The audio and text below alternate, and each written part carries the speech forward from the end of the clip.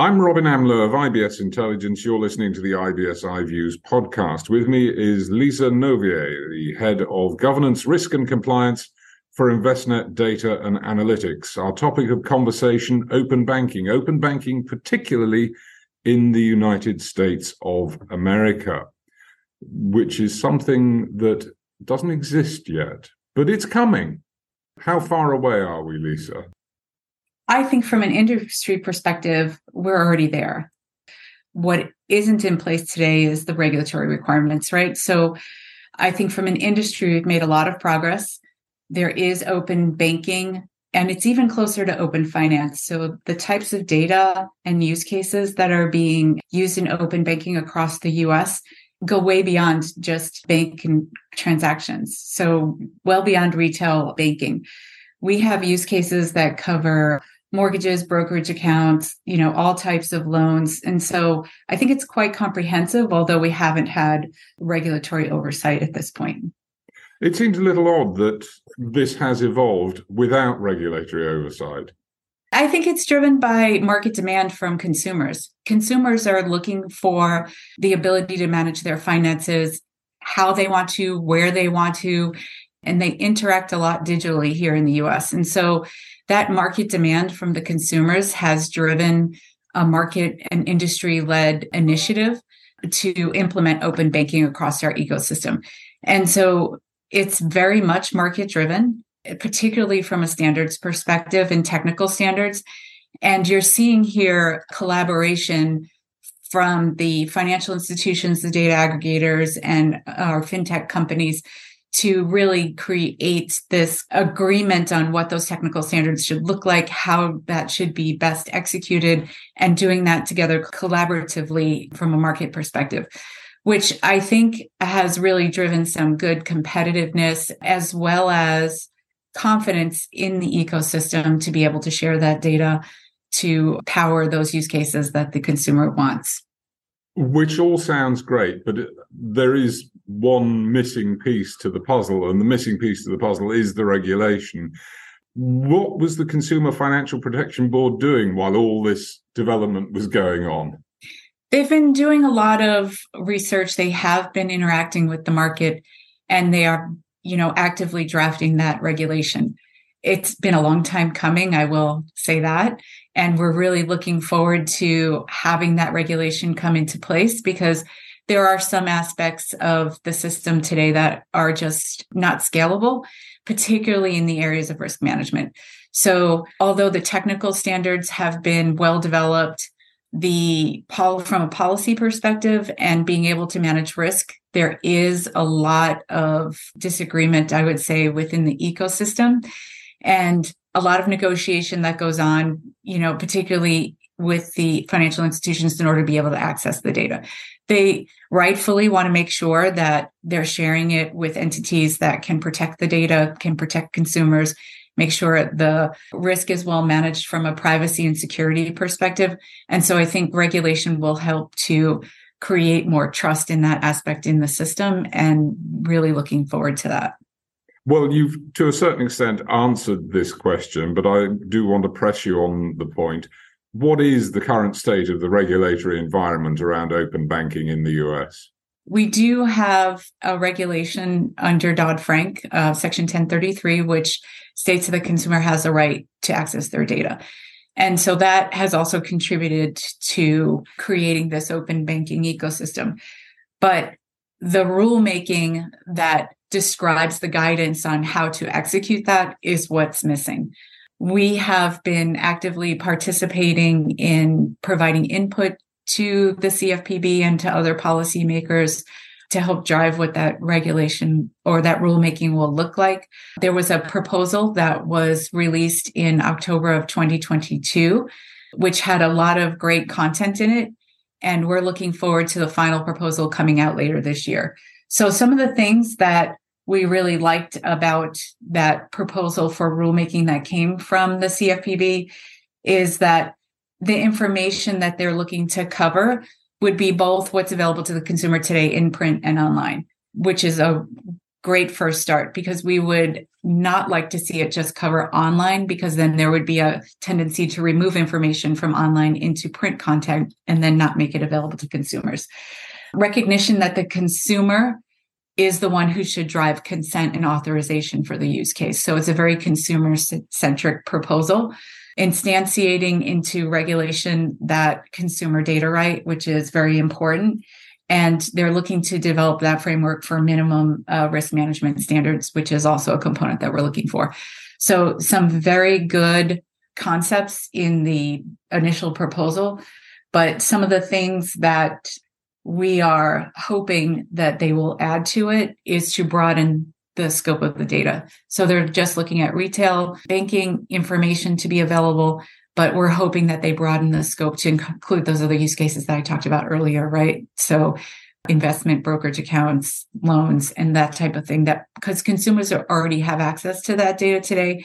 And we worry that if the regulation is too narrow, that might start to not be able to have that data available to the consumer the way it is today. So we want to make sure that they don't restrict what's already happening. Well, you talked a lot about the consumer and about retail banking. I have to say, from my experience of open banking regimes elsewhere in the world, that's not where banks make money in open banking. They do not make money out of the retail banking side of open banking. Mm-hmm. Where they are going to monetize it is in the business banking arena. So that's another component of the regulation here that's upcoming in the US. The proposal just covered consumers, and we're hoping that at least it will extend to small and medium-sized businesses. So both from a data element perspective, as well as the scope of who the regulation covers, we're hoping will be much broader. Well, I think what has to be spelled out are the consumer protections, are the security side of things, because if I'm a consumer in the United States and I am happily giving my data away, which is what I'm doing, to financial institutions and to third parties that those financial institutions have a relationship with through open banking capabilities, I really want to be sure that it's going to be secure. Absolutely agree, right? And so that's what this regulation will bring, is those minimum requirements.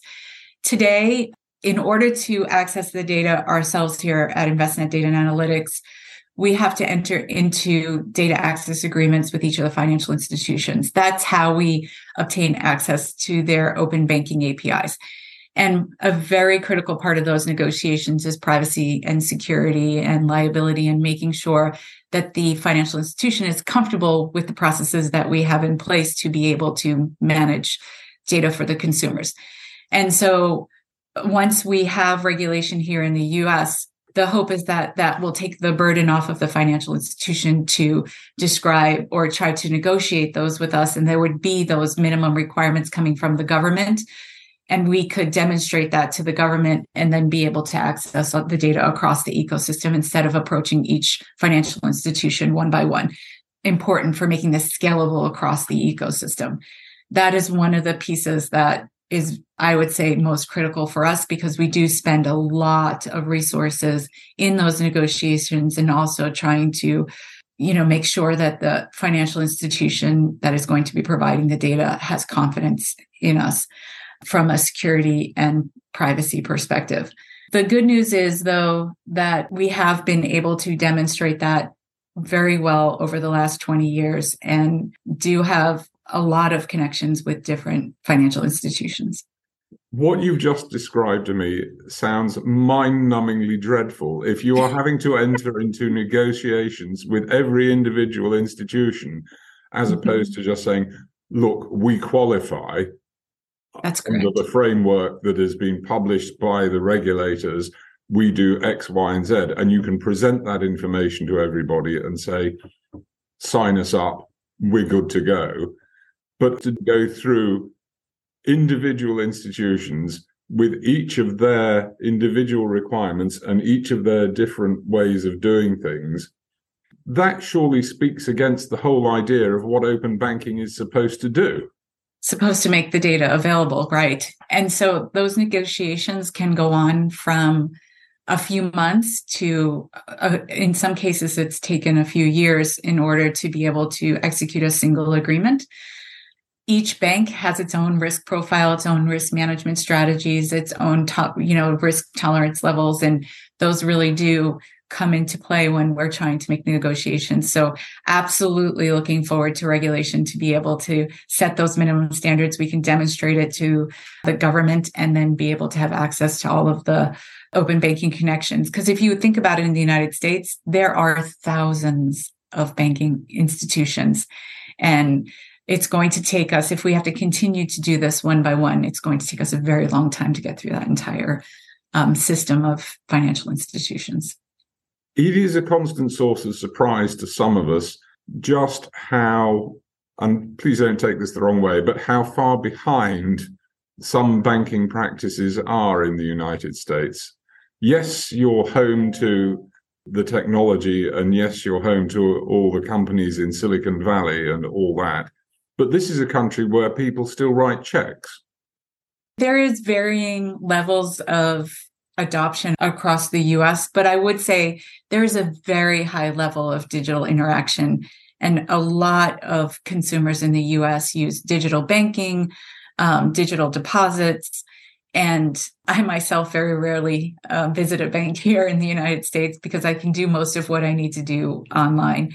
So I would say this is also one of the things we're trying to solve with this regulation is there are varying levels of access to financial services and banking institutions, depending upon where you live in the United States and how rural the area is. And there are some communities where there are underbanked populations. And so having this regulation will really help solve that and provide access to everyone to be able to have their data in these digital experiences and be able to monitor their financial wellness. And here at Investnet Data Analytics, we call that an intelligent financial life. So hoping regulation will help support that because today it is, you probably are seeing people writing checks because there are varying levels of the ability to access that data depending upon where you bank, right? And so most of our very large institutions have adopted open banking. We have connections to them. But if you're not banking at one of these larger institutions, we may or may not be able to successfully access your data to be able to power those solutions. And so one of the other things that we've asked for in this regulation is deadlines to implement those data dedicated access portals across all of our financial institutions so that consumers all have that equal ability to access the data.